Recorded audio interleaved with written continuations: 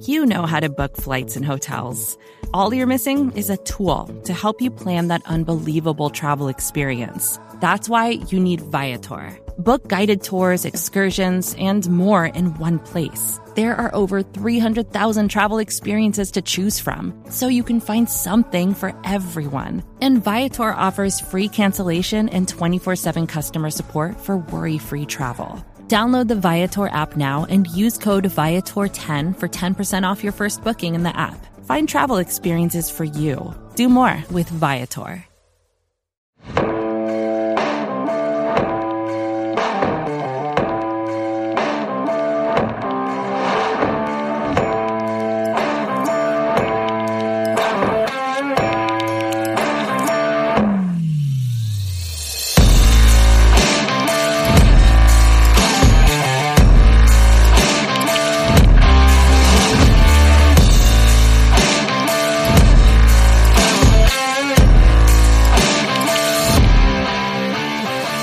What's up, guys? This is the Talkin The Star podcast. I'm your host, Connor Livesey, joined by my co-host today, Joey Ikes.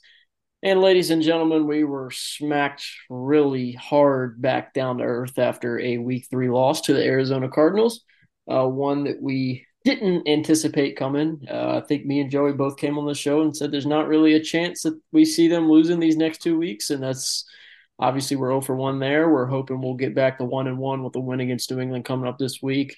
We're going to talk a lot about this game. We're not really going to preview New England because I think a lot of the issues that stemmed up and cropped up in this Week 3 loss to Arizona are going to be a big topic of conversation. So we're going to dive right into it. Like I said, we got a lot to discuss, a lot to break down, a lot to come through. But before we do, Joey, have you settled in after watching all that tape and trying to figure out what the hell happened last Sunday?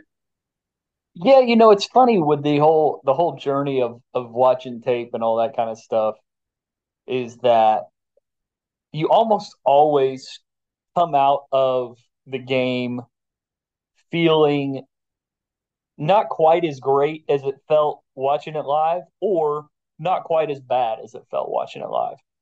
And so it's just interesting to see it happen and play out and all that kind of stuff where they did not play very well in a lot of areas, and they didn't coach very well in a lot of areas, it didn't seem like.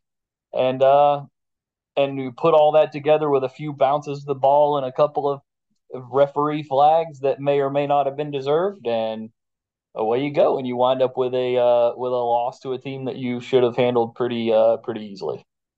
You kind of summed up my thoughts of this game after watching it through and digging through some stuff and some metrics and some stats and all that stuff we love to get into. But this game solely felt two ways I feel about it. And again, like some of it's not, I'm still like 90% sure I feel this way. And then 10%, I'm still working through. But this game, after you watch it through a couple of times, it feels like the Cardinals prepared for the Cowboys and the Cowboys did not prepare for the Cardinals. Because the Cardinals coaching staff was really good, and whether we want to blame some of the stuff on the coaching or the players or both, it's like the Cardinals knew how to cover and exploit the Cowboys defense and offense, and the Cowboys were playing like they were playing an opponent they have never seen before and just not sure really the right way to attack, the right way to defend.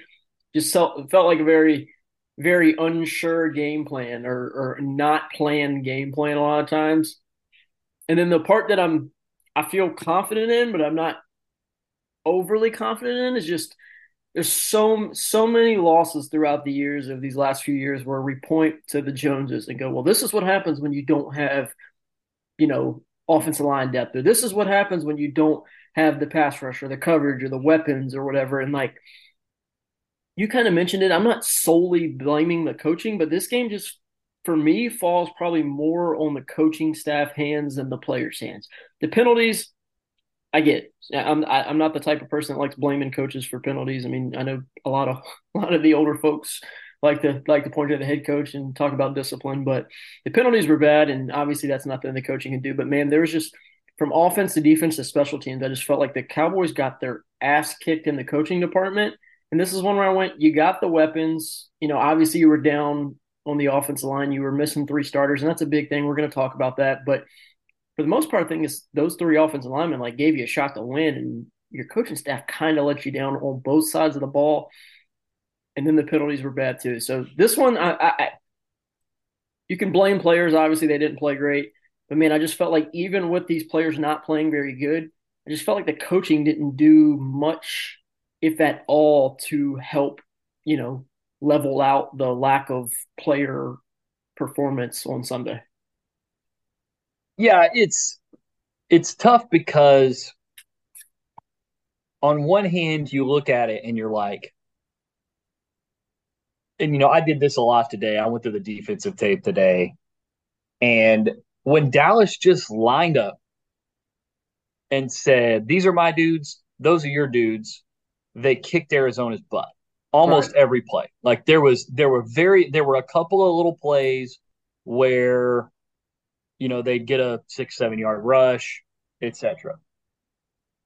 The only time that Arizona broke a big play was either A, like a super undisciplined play by a Cowboys defender, or B, some sort of weird alignment issue that then a lot of times was compounded with an over aggressive kind of boneheaded action by the player. So like, but when they just lined up and they play, and I, like I said, went through the defense today, and when they just lined up and put two real defensive tackles on the inside of the defense and put two real edge rushers on the edge and put two off ball linebackers at linebacker, Arizona did very little.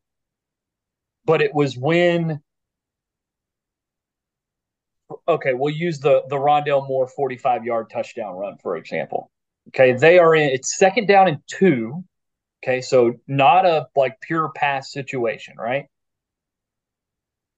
Arizona puts four wide receivers and a tight end on the field, so 0-1 personnel. And Nate Tice did a great job breaking it down in a way that kind of breaks down all these details and has the video attached to it. You can go find it on the Athletic Football Show YouTube. And the Cowboys answer with dime, so they answer with Marquise Bell at linebacker, along with Leighton Vander Esch. But then the way they answer the formation is Leighton Vander Esch becomes the overhang defender, splitting the distance between the tight end or between the offensive tackle and the bunch of the wide receivers on the outside. And Marquise Bell winds up basically the Mike linebacker inside, completely uncovered because they're in a super wide 9 set for the defensive ends, and then the defensive tackles shift right at the last minute and move Jonathan Hankins off the nose to a 3 technique to the weak side of the formation, which is away from where the wide receiver Rondale Moore is lined up in the backfield. And it becomes a 5-on-5 box with a 200-pound middle linebacker playing. And it's like, if you just flip Leighton Vander Esch and Marquise Bell, that's probably a 10 to 15-yard gain max. But because they had those linebackers flipped, now Marquise Bell is not going to be physical enough or probably read things well enough to beat or undercut the blocker that came and cut him off. Jonathan Hankins dives inside back to the A gap and leaves both the B and C gaps completely abandoned, which means the guard can just climb real easy to Marquise Bell. And then because Leighton Vander Esch is the overhang defender way on the backside, there's no way he's fast enough to run a wide receiver down from the backside on a run play like that, and you wind up with a 45-yard untouched touchdown. Yeah. And it's like, there's just little things like that all over that tape where it's like, why is Leighton Vander Esch playing on the edge and Marquise Bell is playing off-ball linebacker? Yeah. Like, because so much, we talked about this so much over the offseason and so much last season in different places about how Leighton Vander Esch kind of cleans things up in the run game. A lot of people will call them better bees, the way this defensive line plays. You better be right because you're going to go and you're going to go hard. And then it's Leighton Vander Esch's job. And this kind of role goes all the way back to like Keith Bullock playing behind Albert Haynesworth in the 90s on the Titans, where Albert Haynesworth is going to go, and he's got a two-way go. He can pick his gap, and it's the linebacker's job to make Albert Haynesworth right. If Albert goes inside, the linebacker plays over the top to the outside. If Albert goes outside, the linebacker comes back inside. And that's the way this Cowboys defensive line plays. And when you see them play it right, they get a ton of tackles for loss.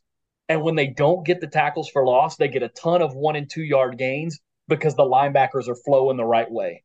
But it was just a mess on the run fits because the defensive line would slant one way. And typically, if the defensive line slants to the left, everybody shifts a gap in their responsibility to the left. And then the linebackers all shift to the right a gap to take on those gaps that are now vacated by those guys leaving those other gaps. And you kind of wind up with a twist stunt from two different levels when you play the run. It's a really cool way to play the run because you get guys on the move and you get some of these offensive linemen that aren't good athletes and you can create penetration and all this kind of stuff.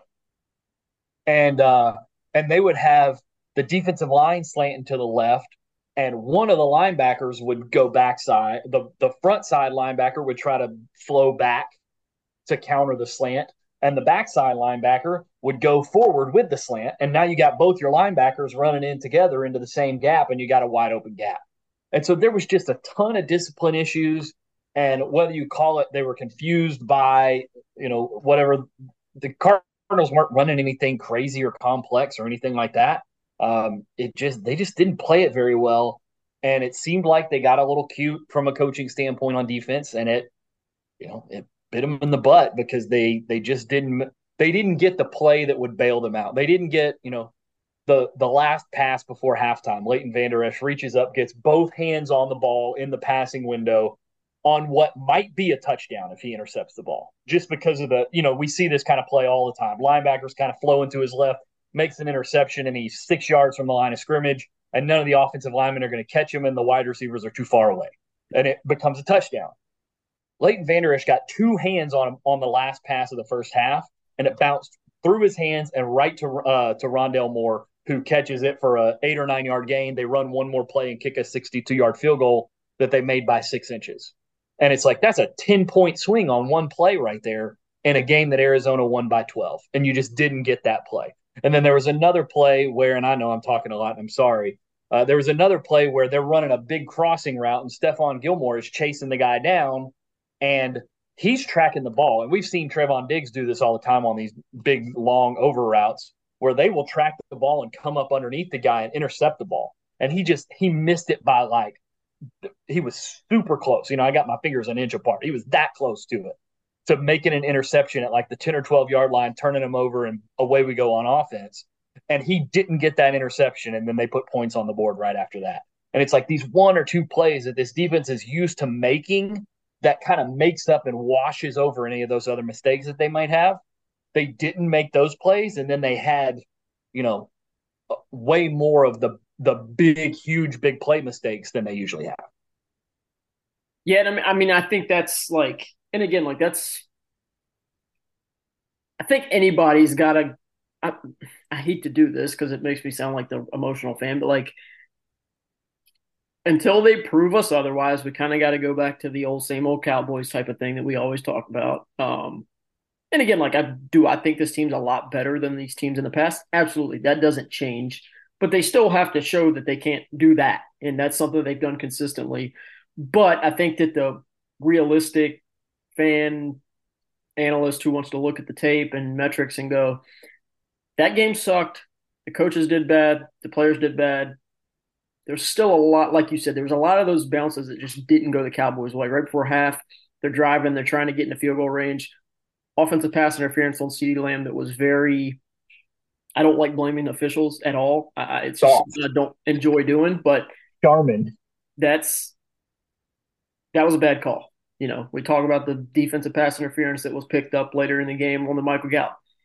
That's the definition of defensive pass interference. There was a lot of those just calls that didn't go their way or bad bounces. You mentioned the Leighton Vander Esch thing. There was a couple of drops from tight ends that would have made third downs more manageable that they ended up putting on.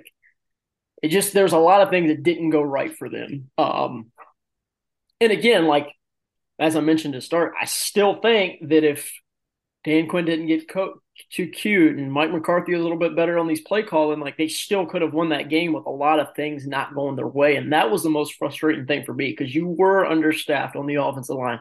Things were tough. Your defense was playing one of the worst games it's played in recent, you know, his memory, and they were still in the game, and it just felt like whether it was a bad balance or a bad play call or a bad rep, like anything that could go wrong did go wrong, and that's obviously not good because that takes you back to the same old Cowboys thing. That's something that we've gotten used to, but at the same time, it just feels like that was their one wake up call stinker, and we hope we got it out of the way. Like I said, if this team is built different that we've been talking about, we feel like it is a step above where it has been. And they need to come out these next 2 weeks and not slip up again, because then you're really going to get back into the okay, nothing's really changed. This is the same old team that we're used to for the last 15, 20 years. Yeah, that's I think the frustrating part is that like you thought that this team would be a little bit different, um, and then it just felt like very early in the game, Arizona goes up 9-0 pretty early, and you're like, man, it just feels kind of flat. Like it felt like they were slow, and you get the close up shots on the TV, and the field looked like it was in really bad shape. But both teams got to play on that field, so it doesn't really make that much of a difference. But it just felt like something was off, and they had a long week, and I didn't know that this first part before earlier this morning. I heard on David Hellman's podcast. Moose Johnson's talking about how last week on Sunday during the game they had an assistant coach collapse on the sideline. Yeah, Sharif Floyd. Yeah, and then I mean, we're less than 3 years removed from when Marcus Paul, the strength and conditioning coach for the Cowboys, collapsed in the facility and passed away. And a lot of these guys were there when that happened. And then you have this happen on Sunday. And then, you're able to get the win, you come out of that and you're feeling pretty good, and you get into the week and Sharif is doing okay, and one of the emotional leaders of your team, who's one of the best players on your defense, tears his ACL in practice in a relatively insignificant drill based on what we've heard. And so it was a long week for those guys. All the offensive line stuff, all that kind of stuff. It was a long week for them, and they had to come out and travel to Arizona, change time zones, play at a funny time for their bodies, and all this other kind of stuff, and trying to play a game. And it just seemed like they just never got up to that level. And we will find out a lot about this team over the next couple of weeks and how they respond to this. Because I mean, this kind of game happens. We like to think that these really great teams don't have these kind of games, but Moose even talked about on the podcast this morning how in one of the years they won the Super Bowl, they were like undefeated or 8-1 or something like that, and they go on the road and lose to a 2-7 team in Week 10. Yeah, and it's like it just happens. Teams go out and they lay stinkers sometimes. It happens.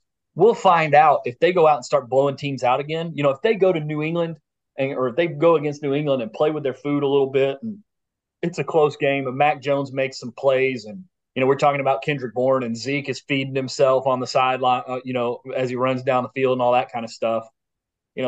Now we're talking about like some real concern. But if they come out and just smack the crap out of Patriots next week, then I think, especially from the defensive side, a lot of that concern goes away, because it's like, you know what? It was a fluke game against an offense with a first-time offensive coordinator with only 2 weeks of game tape, with a defensive head coach, so you don't have any sort of real inclination of what kind of offense they're really going to be, because it's not coming down from the head coach. You also have a quarterback who's only started 3 or 4 games in his entire career, and a lot of unknowns on that scheme. And you kind of, maybe we get through this and we got a couple more good games in a row, and we say, okay, that was a fluke. This defense is still really freaking good. But if they start toying around with these teams, and these teams keep finding ways to cause coverage busts and make these huge plays in these big moments, it's going to be time to back down our expectations for what this defense can be. And unless Mike McCarthy raises his game quite a bit, we're going to start to have questions about what the ceiling is going to be for this team if the defense isn't, Absolutely. in that tier up there where it's almost untouchable. Yeah, and that's where I'm at with things. I think this defense is going to be fun. I think this was I mean, I hate to say it this way because they did, but like they didn't miss Trayvon Diggs on the field, but I think they missed his energy and intensity. I mean, we saw after the first two drives, like whether it was injury or what, but like Micah Parsons on the bench, sulking a little bit. And like Diggs is the type of dude that he's an energizer bunny, man. Like that's something that I don't think he gets enough credit for. Like he is intense, he's fiery, like, and that's and they got other guys on that defense that are like that. Um, but I think that they missed his energy and intensity and his fire that he brings to the huddles, the stuff pre snap, in game, all that stuff. But I think in totality, this defense is going to be fine. I think they got they obviously settled in and after halftime and like kind of got their shit together a little bit and didn't have as rough as a second half as they did their first half. Obviously, you would have liked to see them not give up a big play like they did and maybe show a little bit more fight there at the end. But the game was pretty much over at that point. But in the long haul, I think this defense is going to be fine. I think they probably won this game a little too high and mighty, got their feelings hurt. I think they'll be fine. Um, I think Deron Bland got better as the game went on, started off a little rocky. I think Stephon Gilmore had a rough day, but he'll be fine. These safeties will figure it out. Like that was one thing that I think me and you had talked about on Twitter a little bit during the game is like none of the safeties had a great game. And that's something they had been doing really well. Jaron Curse had some issues. I know Donovan Wilson had some issues in his first game back, working back into things.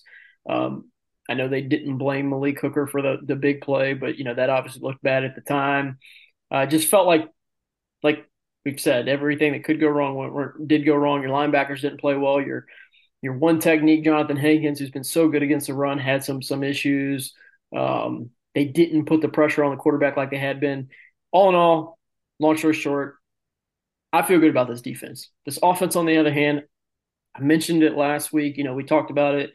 Felt like we were nitpicking a little bit after a big win against the Jets, but we see the same issues that we kind of talked about and I raised concerns about crop up again in a game where you were down two possessions pretty much the whole game, and we didn't ever feel like they were being more aggressive. They were being, that bully on offense that we've seen them be years in past, where it's just explosive play down the field, score.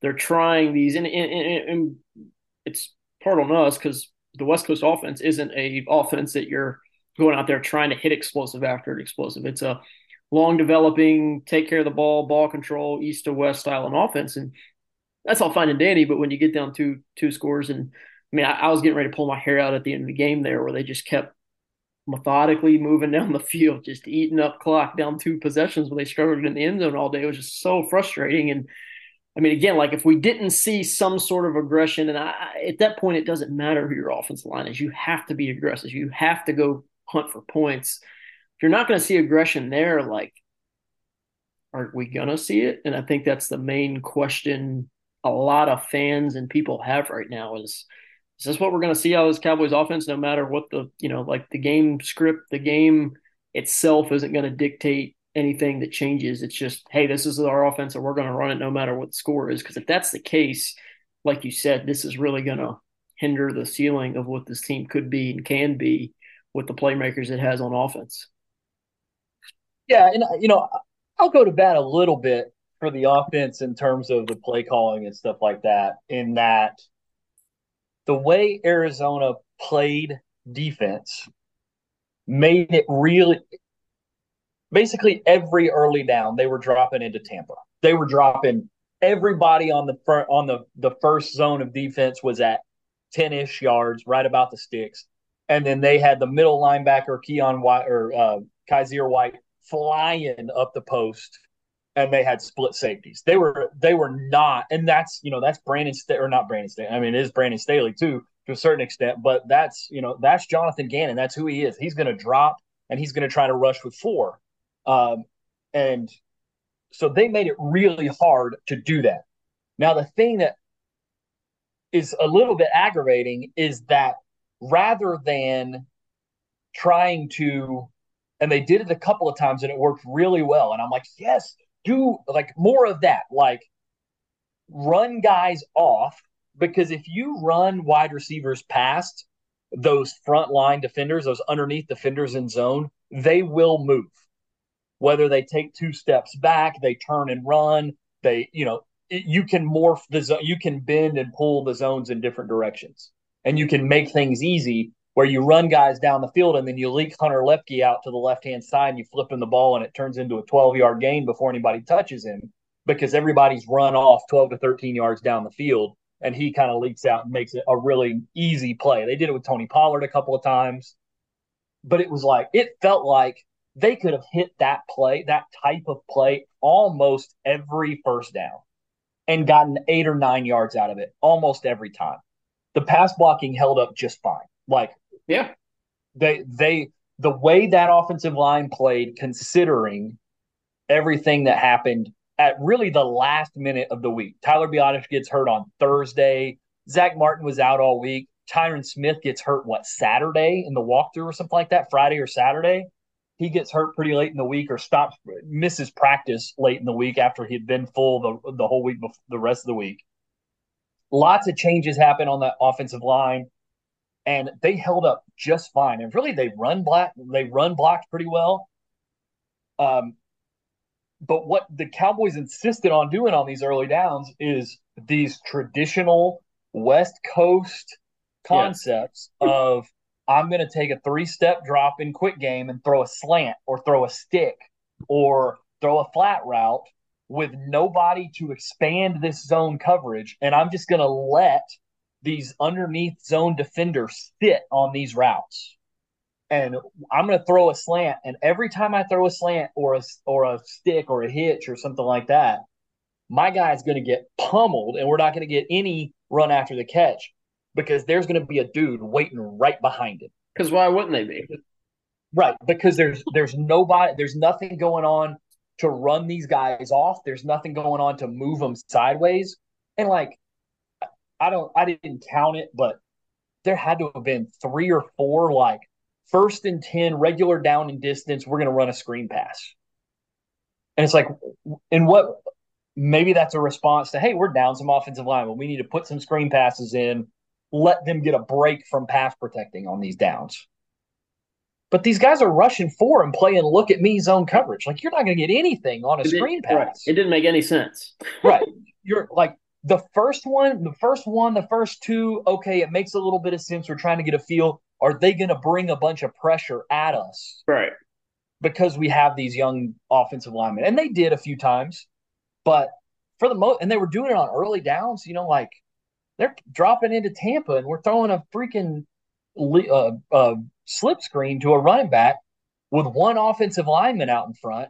And you got 4 defenders crashing down on him because they were all watching the ball go out there. Like that's not what you run a screen into. You run a screen into man coverage where you can block the guy who's supposed to be, you can get the guy caught up in traffic who's supposed to be covering the screener, and you get the ball out there, and now you got wide receivers 40 yards down the field and on the opposite side of the field with their man coverage guys, and you got 2 blockers out in front of a running back, and away we go.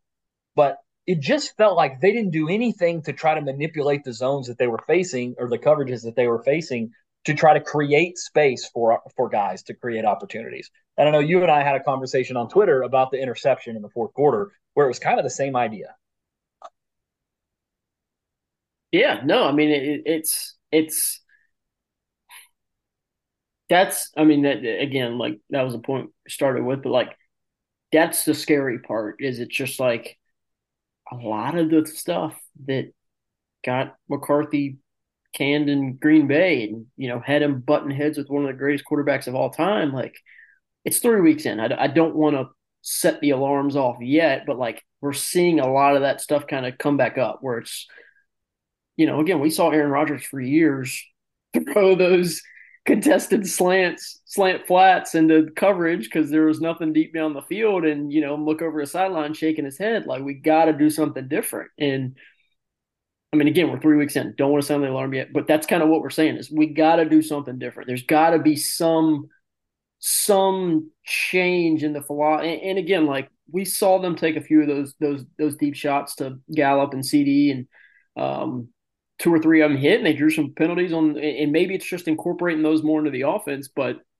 as we talked about, until you threaten that mid to third deep half of the field, you're just going to have your safeties coming downhill, your linebackers sitting in the flats, and it's going to be tough sledding. And we haven't seen them really shoot the seams at all this year. And that's something that was it 2020, 2021 that they were torching teams up the seam with Dalton Schultz and CeeDee Lamb. And I mean, again, that's not part of the West Coast offense, but at some point you might have to look at that and go, hey man, we might not be built for this, because I mean that's the thing. That's the frustrating thing too, is like Gallup got involved in this game, but Gallup's not a guy that you want running slants all the time or flats all the time. That's not who he is. He's a guy who you want running. We've talked about it on the show before. You want running those deeper routes, the nines, some of those deep post routes and all that. And Cooks is a guy you want stretching the field. And it just, I hope they're not trying to fit that, realm ball into the square peg type of the saying there, because that's the point where you just get frustrated. You start. I mean, we saw frustration from CeeDee Lamb, and he was getting the ball plenty throughout that game, but just things weren't really connected with him the way he wanted. We obviously saw him kind of give up on a ball that he probably had a chance to score on, but you don't want this team to get frustrated and feel like they're beating their head up against the wall, and that, I don't know, like you want to be able to have confidence that that's not going to happen, but this is the first time we've seen McCarthy really be the main play caller and installer of an offense since things went really bad in Green Bay. And it's hard to really have confidence that things are going to change in that. Again, it's week 3, but that's kind of where I'm at with it right now. Yeah, it's week 3, and they were really good through 2 weeks. Like, extremely efficient through 2 weeks. And like they still were efficient between the 20s. Like, we don't want to get too, I guess, negative here, but like they had no problem moving the ball, but they get inside that 15, 12, 10-yard line, and the things that they were doing, just again, we talked about, didn't really make a whole lot of sense. They weren't playing smart football inside that red zone. They were running on first and goal from the 10-yard line, getting no yardage, and then they were running a play action bootleg that couldn't. I mean, again, like, you want to run play action on the goal line to leak a guy out, for an easy score, that's fine. But you're running bootlegs from I want to say it was from the 15 yard line on second and goal after a penalty. And it's like those, even if those guys bite up a little bit, there's no space to get behind them, especially when you're running. There's no room. There's no room for a vertical stretch there, which is what you're trying to do when you do that. Is you're trying to one guy deep, one guy middle, one guy short, and you're trying to pull that defense apart where your quarterback can then find the gap in the defense. There's no room for that when you've only got 15 yards before the goal line and 25 yards total worth of field to play with. Yeah. And again, like I think you mentioned it earlier, but like those Cardinals defenders were not scared of those play fakes at all, man. They were, most of the time you had some hesitancy, either guys flying downhill or, really taking an extra second to make sure it wasn't a handoff. Man, they were like flying downhill on the play fakes. Like they knew they were coming. And that's just, like I said, that was a scary part for me, is like, we keep saying it's week 3, but it's week 3 for these other teams too. And if they already got a beat on what's coming, that's not good. Yeah, it's like, and part of me wonders, you led off the show with the idea that like it sort of felt like one team, the Cardinals prepared for the Cowboys, and the Cowboys just showed up to play, right? They didn't really prepare for the Cardinals, which is like ludicrous to say, right? There's 50 people in that building who their entire job is to prepare for the upcoming opponents, right? So it's a little bit silly and maybe even like borderline irresponsible for us to accuse them of this. Sure. But like when you watch the tape and you see like 80% of the pass plays are just like quick game mirror concept, slants on both sides or slant flats on both sides or stick on both sides, or the Satan's play spacing, right, where everybody just runs out there and turns around and looks, and you just got five guys standing in a row at the same depth, turning around and looking at the quarterback. That was in there a couple of times. We all hated Kellen Moore for that. It's still here. Um, they, it's hard to say like they were extremely well prepared and had things put in specifically for the way the Cardinals were going to play defense, and then watch the way they played and watch the play selection when they played.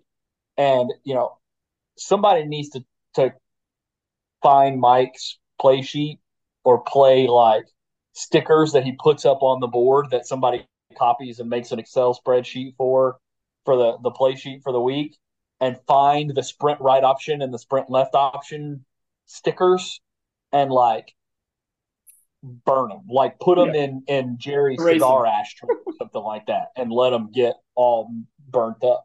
Because like you need to throw that crap out. It has sprint right option hasn't worked in the NFL since you were calling it in San Francisco in 1999 or whatever.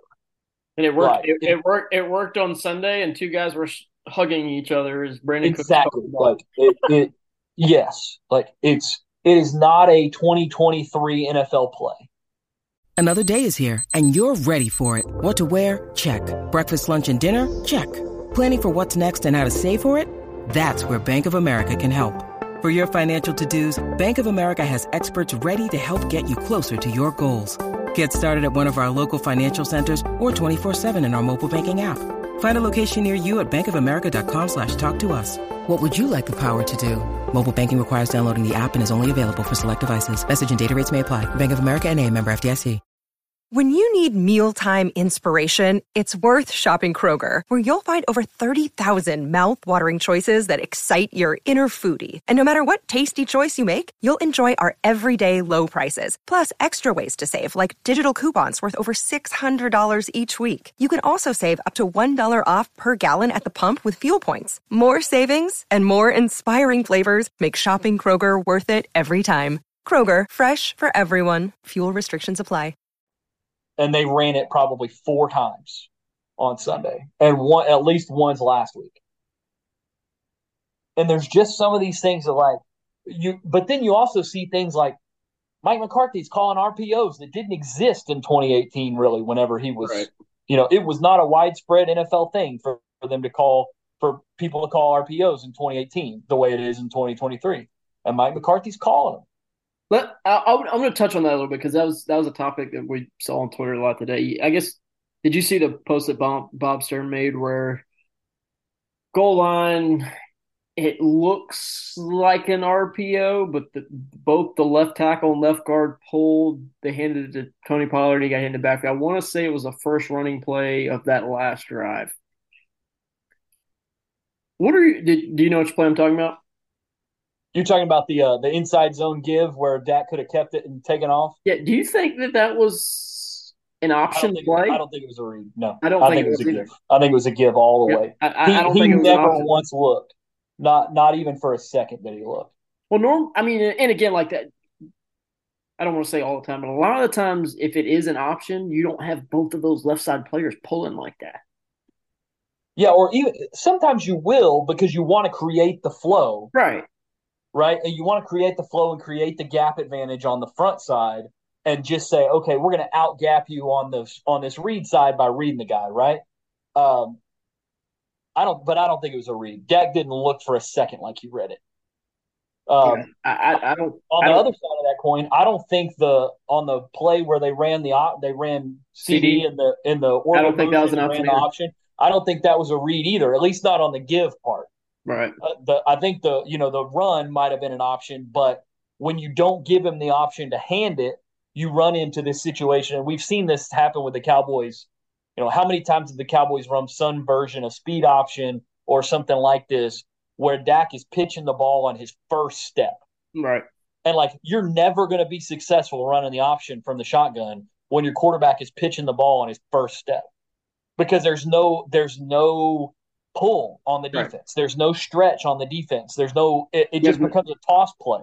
Right. You have nothing to make no lead blockers because you're supposed to be reading the guy and it becomes a toss play where with no conflict.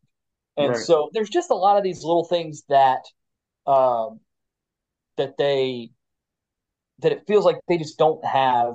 And maybe it's, they had, I mean, they ran a ton of plays last week, so they don't really have that excuse anymore.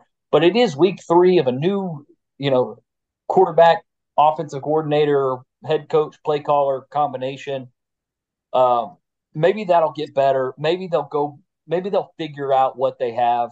There is the dynamic of, we were relatively happy to see them move on from Zeke from a football standpoint.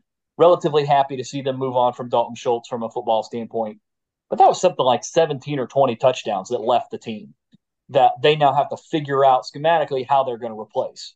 Um, I don't think it should be that hard because we've seen, Jake Ferguson be able to execute in the red zone, all that other kind of stuff. Uh, but they seem like they're still kind of figuring it out. And they also seem, based on what we're talking about, it was not a read on the give. It was not really a read on the option on the pitch. It seems like they're taking the design quarterback run game out of the fold inside the 10-yard line, which to me, the problem is between about the 12-yard line and the 5-yard line. There's like that weird in between zone that's not like the full field. You can't treat it like the full field, but it's also not the goal line. Right. And there's a special selection of plays you have to have there. And their plays in that area just looked not very good. The spacing was not good.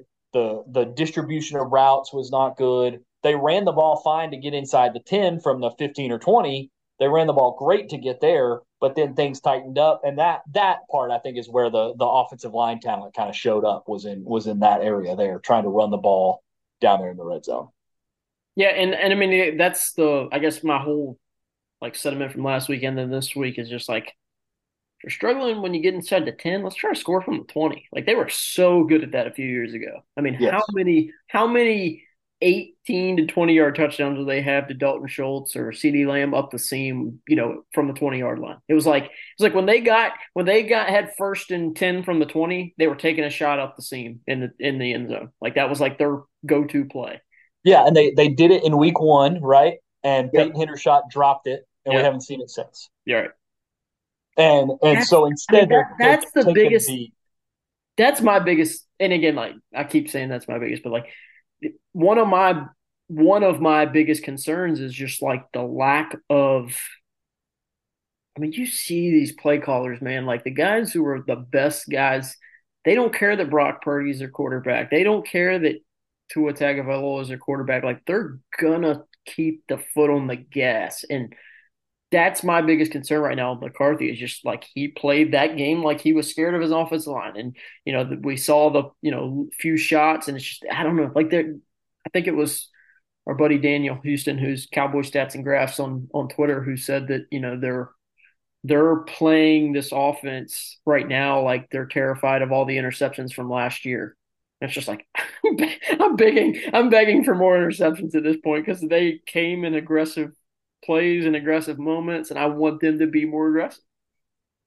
Yeah, I do. We've talked a lot about the head coach and the play caller, right? And you will struggle to find very many people who are bigger fans of Dak Prescott, the quarterback, than I am. Yeah. There were plays to be made that Dak passed up in this game. Mm-hmm. And I'm talking shots. Peyton Hendershot running wide open on the left side of the field all by himself. And Dak never got back there. And plays like that. You could take the post, you could take the corner, you could take the whole shot, and he takes the check down. Maybe that's how he's being coached. Maybe that's a bound and determined, I'm not throwing the interceptions the way that I did last year. But there were plays to be made in this game that weren't made, and it was because the quarterback didn't take them. And, or he didn't get to them, like you said. Like the progression right. That's third in the progression, and I mean that I can't tell you how many screenshots I saw of a still play, where they're running dragon or slant flat, whatever you want to call it nowadays, and the progressions one, two, three, four, and the fourth guy's running a slant wide open on the left side, and he's still on the second progression about to get hit. It's like that's not how football works, guys. Right. And it's like but one of the things that Dak has been so good at that makes him so dangerous as a quarterback is that he will skip reads of his progression because he knows it's not going to be there. Right. And maybe it's the new twist on the offense. Maybe it's I'm not going to do that because I'm not going to make those assumptions because those assumptions might be what that anticipation that everybody said he couldn't do for the first couple of years of his career, that he's one of the best quarterbacks in the league at doing at this point. Maybe part of what they felt like cost some of the interceptions was some of those assumptions and anticipation. And they're saying, hey, just throw the underneath route, make the completion, take the completion. And, we've heard John Gruden say this kind of stuff all like, you can never go broke making a profit, right? You can never go broke gaining 4 yards on a completion. I think Mike came out this offseason and said, hey, we don't have to always, I can't remember the exact word, way he phrased it, but it was pretty much like, don't always have to hit the big one as long as we're hitting the right one. I think it's something along those lines. I can't remember exactly what it said. And Dak said something about, the big plays are going to come, but we're not going to go hunting them. Right. And I'm like everything in me is like, man, you can't live in this league without like big explosive plays. Like think about the Cardinals, right? Like 44-yard run on the opening play or on the second play from scrimmage or whatever. They go down, kick a field goal. They only got like 4 yards of offense on that drive other than that 44-yard run. That 44-yard run is a 3-point run by itself. 45-yard touchdown run from Rondale Moore. Untouched, right? Massive explosive play. Touchdown. That's a 7-point play. Big explosive throw to Michael Wilson on the play action busted coverage. 7-point play. That's 17 of their 28 points, really on 3 plays. Now, yes, they had to execute from the 10-yard line in. They had to make the field goal, whatever. But, you're talking about, the Cowboys offense that is way more talented than what Arizona walked out there with. And they've got juice. Like, you can see when Rico Dowdle gets the ball, he's got juice, man. Like, he hits it. He's gone. He's going. Mm-hmm. Tony Pollard, same thing. He's got juice. CD, when he gets the ball, exciting, right? He's going to make somebody miss. Brandon Cooks, we know he's got speed. We've seen Michael Gallup be the vertical playmaker guy. And in this game, like I said, Arizona did a lot to keep that from happening.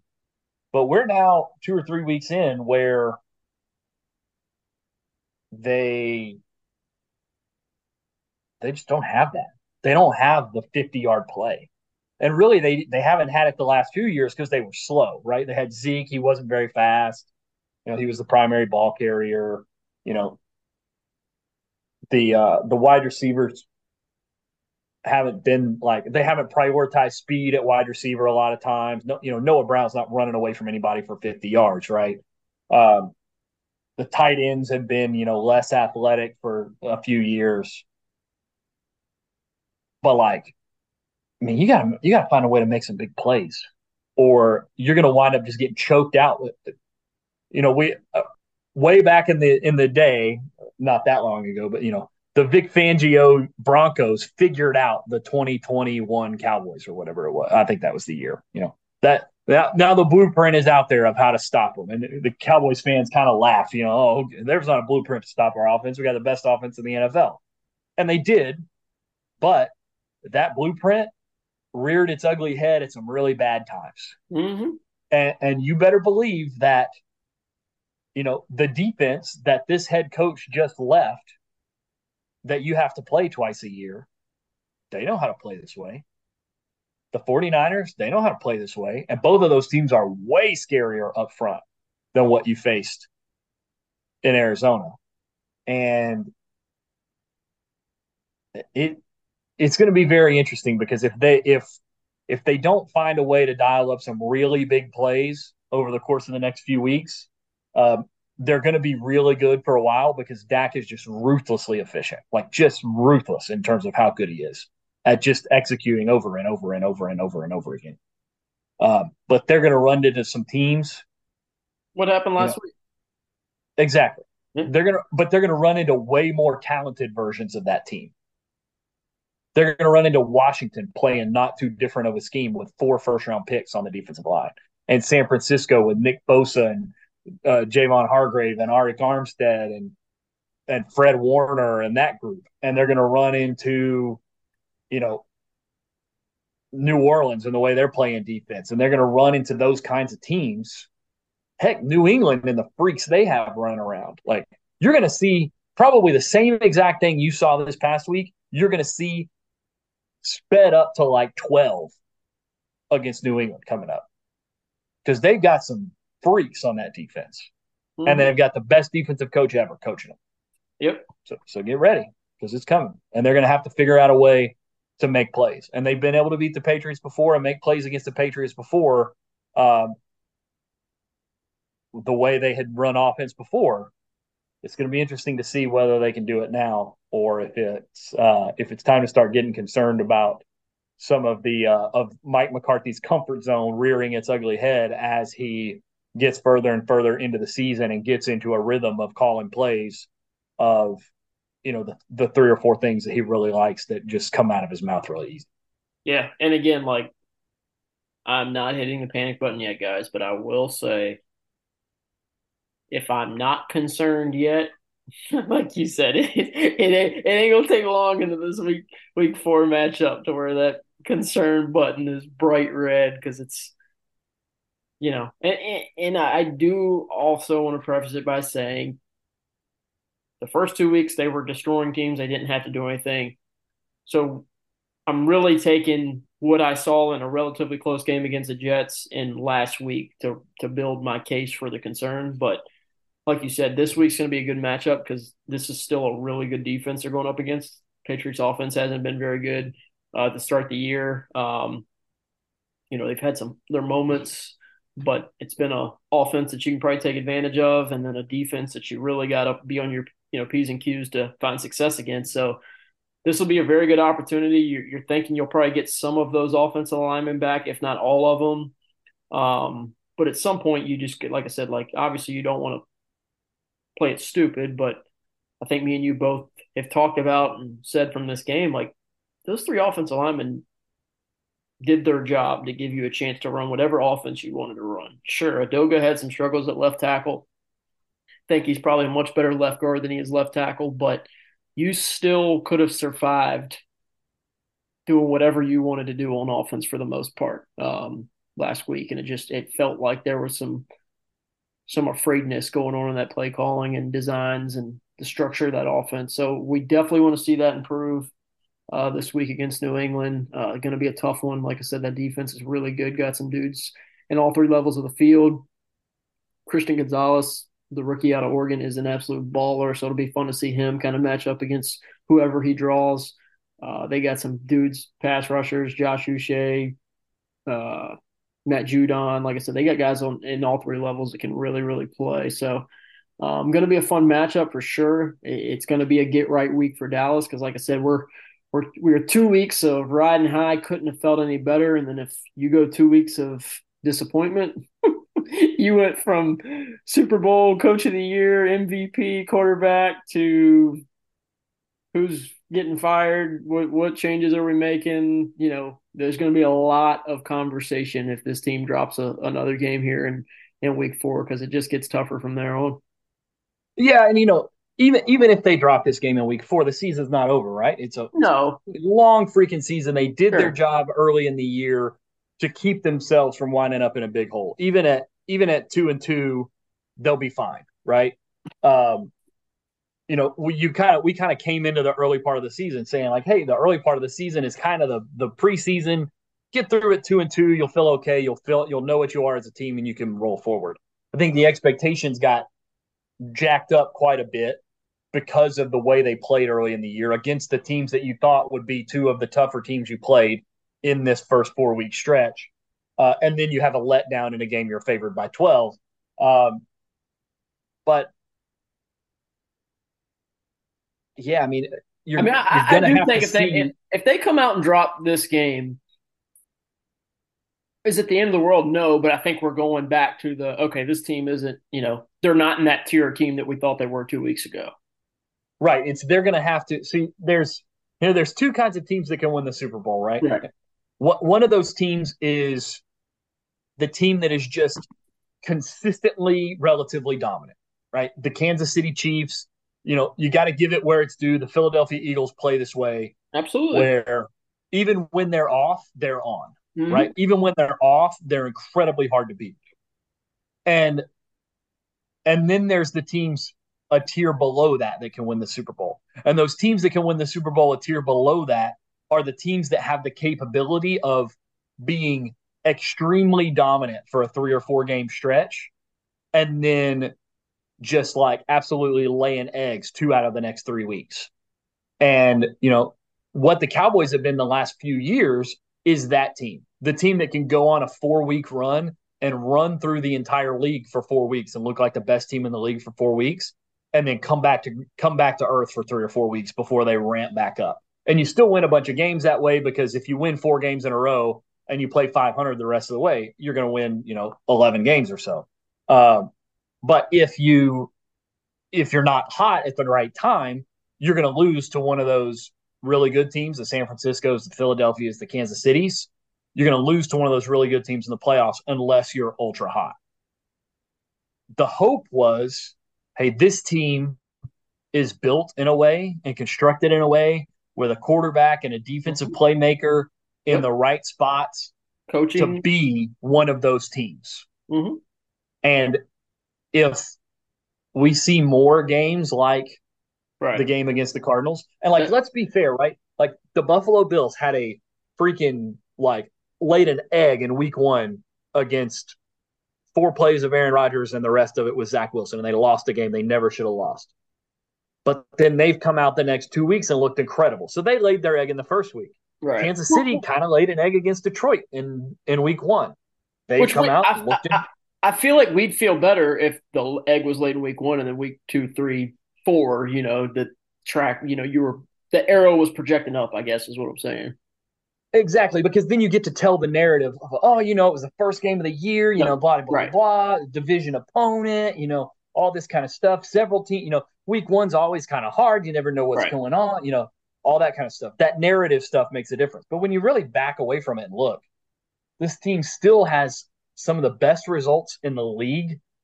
I'm not looking at it right now, but I bet their point differential is way up there in the league still.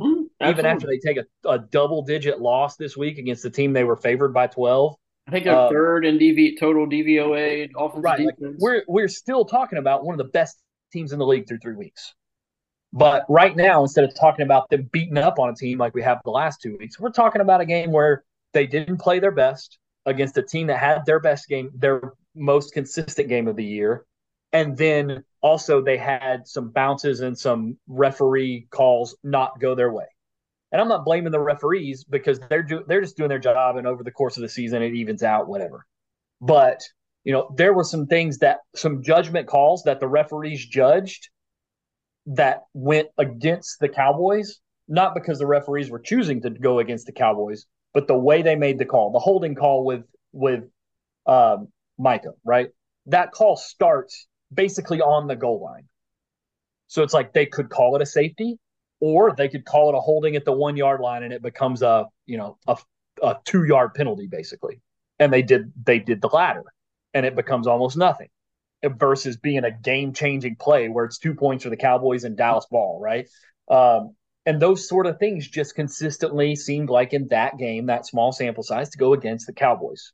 And they lost. And so we all feel like crap about it. But this team is still really freaking good. And they still have really good players at really important positions. And as long as we know Dan Quinn can coach a defense that's dominant and put them in position to be dominant. We've seen it for 2.5 years now. I have faith that even though they got a little cute, he's going to coach a defense that's going to be really good. We'll see about Mike McCarthy because we don't have that recent body of work over more than a couple of weeks to say, hey, yeah, Mike McCarthy can dial up the right stuff at the right time create some explosive plays, create some big gains, continue to be efficient, and score a bunch of points. And we don't have that over more than a couple of weeks. And I think that's the part that's scary to everybody right now is, oh, well, crap. What if this offensive side of the ball isn't as good as we hoped it might be or talked ourselves into it being? And if it's not, then what does that mean about what this season could hold? Yeah. And I guess that's all I was really trying to say is like they go out and drop this game and play the same way they did this week against the Patriots, or maybe even a little bit better, but they let the Patriots beat them. You just kind of go, okay, this is a little bit more talented roster, but with some of this coaching changing and some of the injuries right now, like this team's kind of what we're used to. And while I think that can be a little fanatic fan think, I don't think it's totally out of the realm that that's realistic. If they go out there and handle their business and it's like, okay, they go into San Francisco and say they lose to San Francisco in 2 weeks and it's a close game and they, it's tough fought. San Francisco beats them by a field goal. Like that's not time to put the panic button. But that tier of team that we have mentioned and talked about, and we'll close on this, is that tier of team that we think this team is capable of being, and we thought it was after 2 weeks. They flush this crap that just happened down the toilet and go out and, beat New England by 10, 14 points and, not even really break a sweat. It's like you said, that next tier team that like every other game is kind of let's see if we can get through it. And I think that's what we just want. We want to know what this team is. We want to know if it's one that we can get excited about, have the Super Bowl aspirations with, or we want to know if it's, hey, this is that second tier team that if everything goes right for them down the stretch and they get into the playoffs healthy, they have a chance, but it's going to be difficult. And I think this week will be a good test for them to really prove what side of the fence they're on. Obviously, it's still week 4. These things really don't matter until you're in week 10, 11, 12, 13 nowadays. But I think it'll be good for the fan base and people who cover and follow the team just to get a better read on what this team is and who it really is. Because this is a solid opponent, not a great opponent, but it gives you a good test on offense and it allows your defense to maybe figure some things out as well. So it'll be an interesting one because this isn't a rollover team by any means, and it isn't a Super Bowl contender by any means. So it really gives a team that we're trying to figure out if they're in that first or second tier the ability to go out and prove themselves which one they belong in. Yeah, and you're going to learn a lot about this team in the next 3 weeks. Against New England at home, on the road at San Francisco, on the road at Los Angeles on Monday night. Like, if they go out and handle the Patriots at AT&T and win by 10 or 14 points, like you mentioned, and then they go play a tight game, win or loss, ball bounces one way or the other, probably decides that game if they're playing their best. They play their best and do that. And then based on the way the Chargers have been playing and the way the Cowboys are capable of playing, I don't think it's a great matchup for the Chargers because I think the Cowboys are going to get more stops than the Chargers will in that scenario. And if the Cowboys are playing their best, I think the Cowboys have a chance to beat the Chargers. Justin Herbert's going to put up numbers. It's going to be a little bit personal for Kellen, I'm sure, all that kind of stuff. So that'll be a good game. But if this team goes 3-0 or 2-1 through this next stretch, and you go into the bye week at 5-1 or 4-2, you feel pretty good about this team, even though they laid an egg and dropped a game they shouldn't have dropped against Arizona. Now, if they drop 2 out of these next 3, and you go in 3-3, and you've got Rams, Eagles, Giants, now the Panthers part of that is there's a lot of games in there they're going to win. But you're going to learn a lot about this team between now and the bye week over the course of the next 3 weeks, I think. Just because this is the way my brain works, say this team drops 2 of the next 3, 3 of the next 3. Do you think things get dicey in that head coaching room? I mean, this team's talented. And again, like anybody who listens to this show for a while knows I'm not a huge fan of Mike McCarthy. And by no means am I calling for his job right now. I want to make that 1,000% absolutely clear. But let's say they're 2-4 in the next 3 weeks. I think it would have to be a conversation. I think it depends on how it goes. Yeah, absolutely. Because if it goes the way it went in Arizona, where the defense plays like crap, right, and the offense plays okay, they struggle to score, but I mean the offense is down 3 starters. Right. The defense is, they're down Trayvon Diggs, but other than that, they're healthy. Like, they got everybody back for this game other than Trayvon Diggs.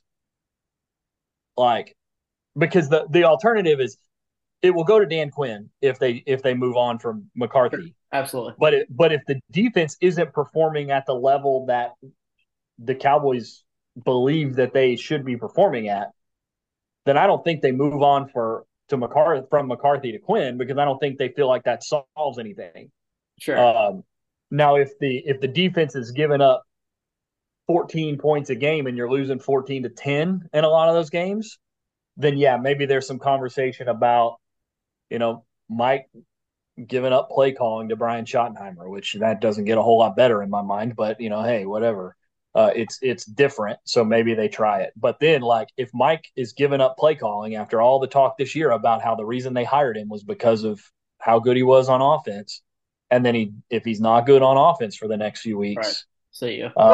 It's going to get to be a really hard conversation about what do you do here? yeah, because it's like I feel like everything about this organization is significantly better now than it was 3.5 years ago when he got hired, or almost 4 years ago now when he got hired. Almost everything, top to bottom. They've drafted better the last few years. They've, all of it. They haven't made the same mistakes of, they haven't taken the injured off-ball linebacker who hasn't played very much off-ball linebacker in the middle of the first round. They haven't done that kind of stuff. They've hit mid-round. They've done so many. The analytics situation is so much better. The defense is light years better than it was whenever he was hired. Like, so you feel great about everything.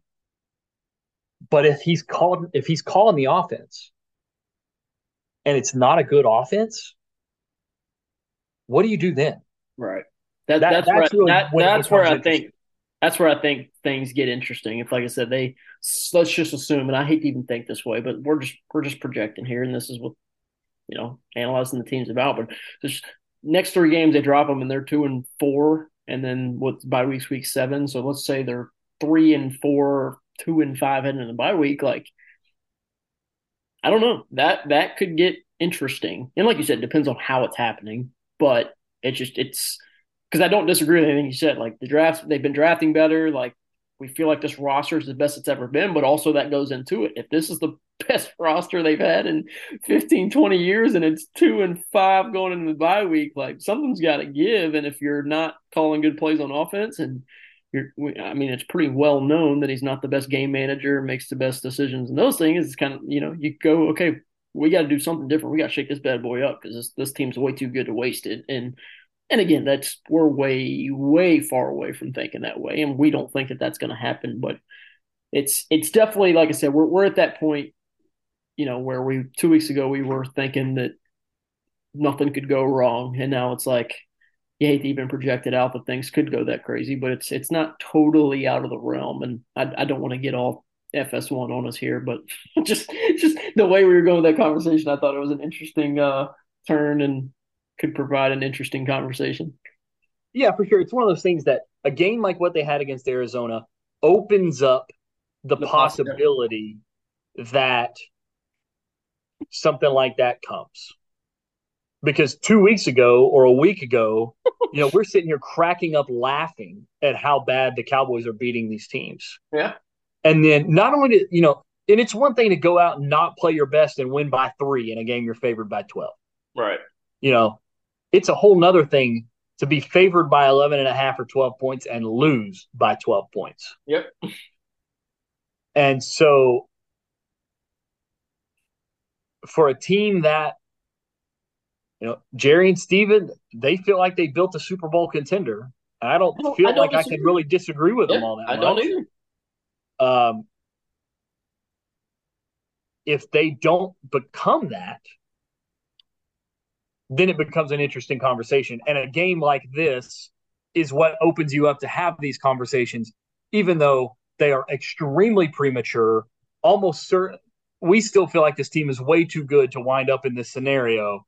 But the whole, we're going to fire our pretty good offensive coordinator and move on to our head coach who's going to call the offensive plays, and things have been going really well for us.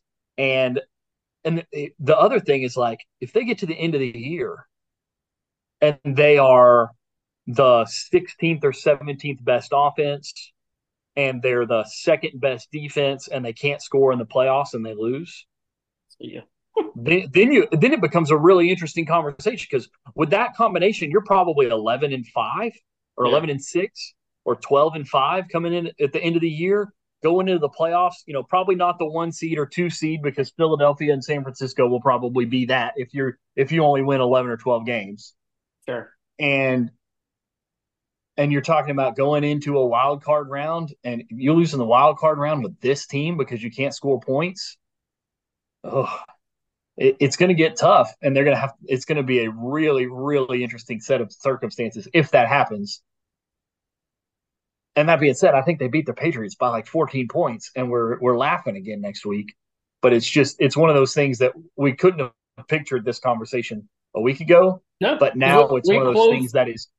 We closed the show with that same exact comment last week. We think they beat the Cardinals by 21 points, and we don't think they lose next week against Patriots either. And then, it's definitely flipped on its head in the last week.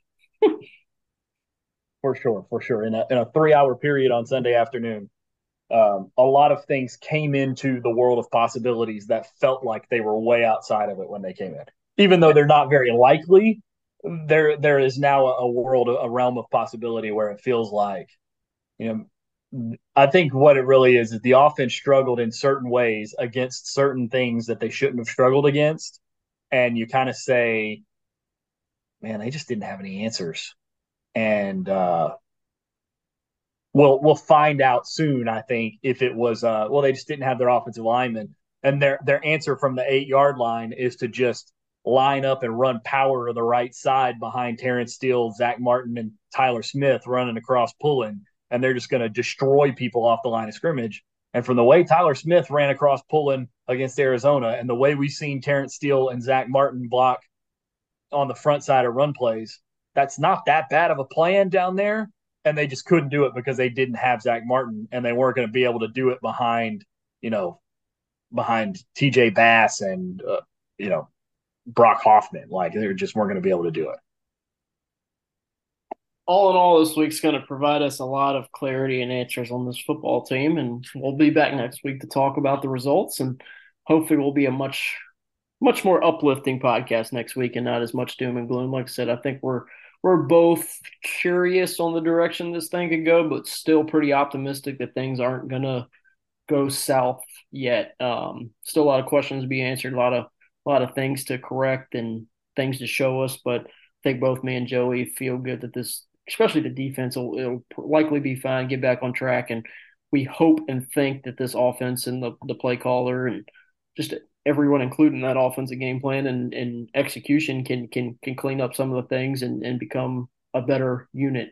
Still early in the new play caller and the installer and new offense, so there's still some wrinkles to work out. But I think for now, we're very interested to see how week 4 goes, but we're optimistic that things will turn back around. This team will get back in a groove. But as we talked about here these last 15 or 20 minutes, if it doesn't, things are going to get interesting. And while we don't hope that happens, it's always fun to talk about when things are like that. So we will be back to continue to follow this team, talk about this team, and break down the X's, the O's, the good, the bad, the ugly. We'll be here for that. So make sure you're tuning in every week on Wednesday to the Talkin the Star podcast. We'll see you next week. Thank you for listening.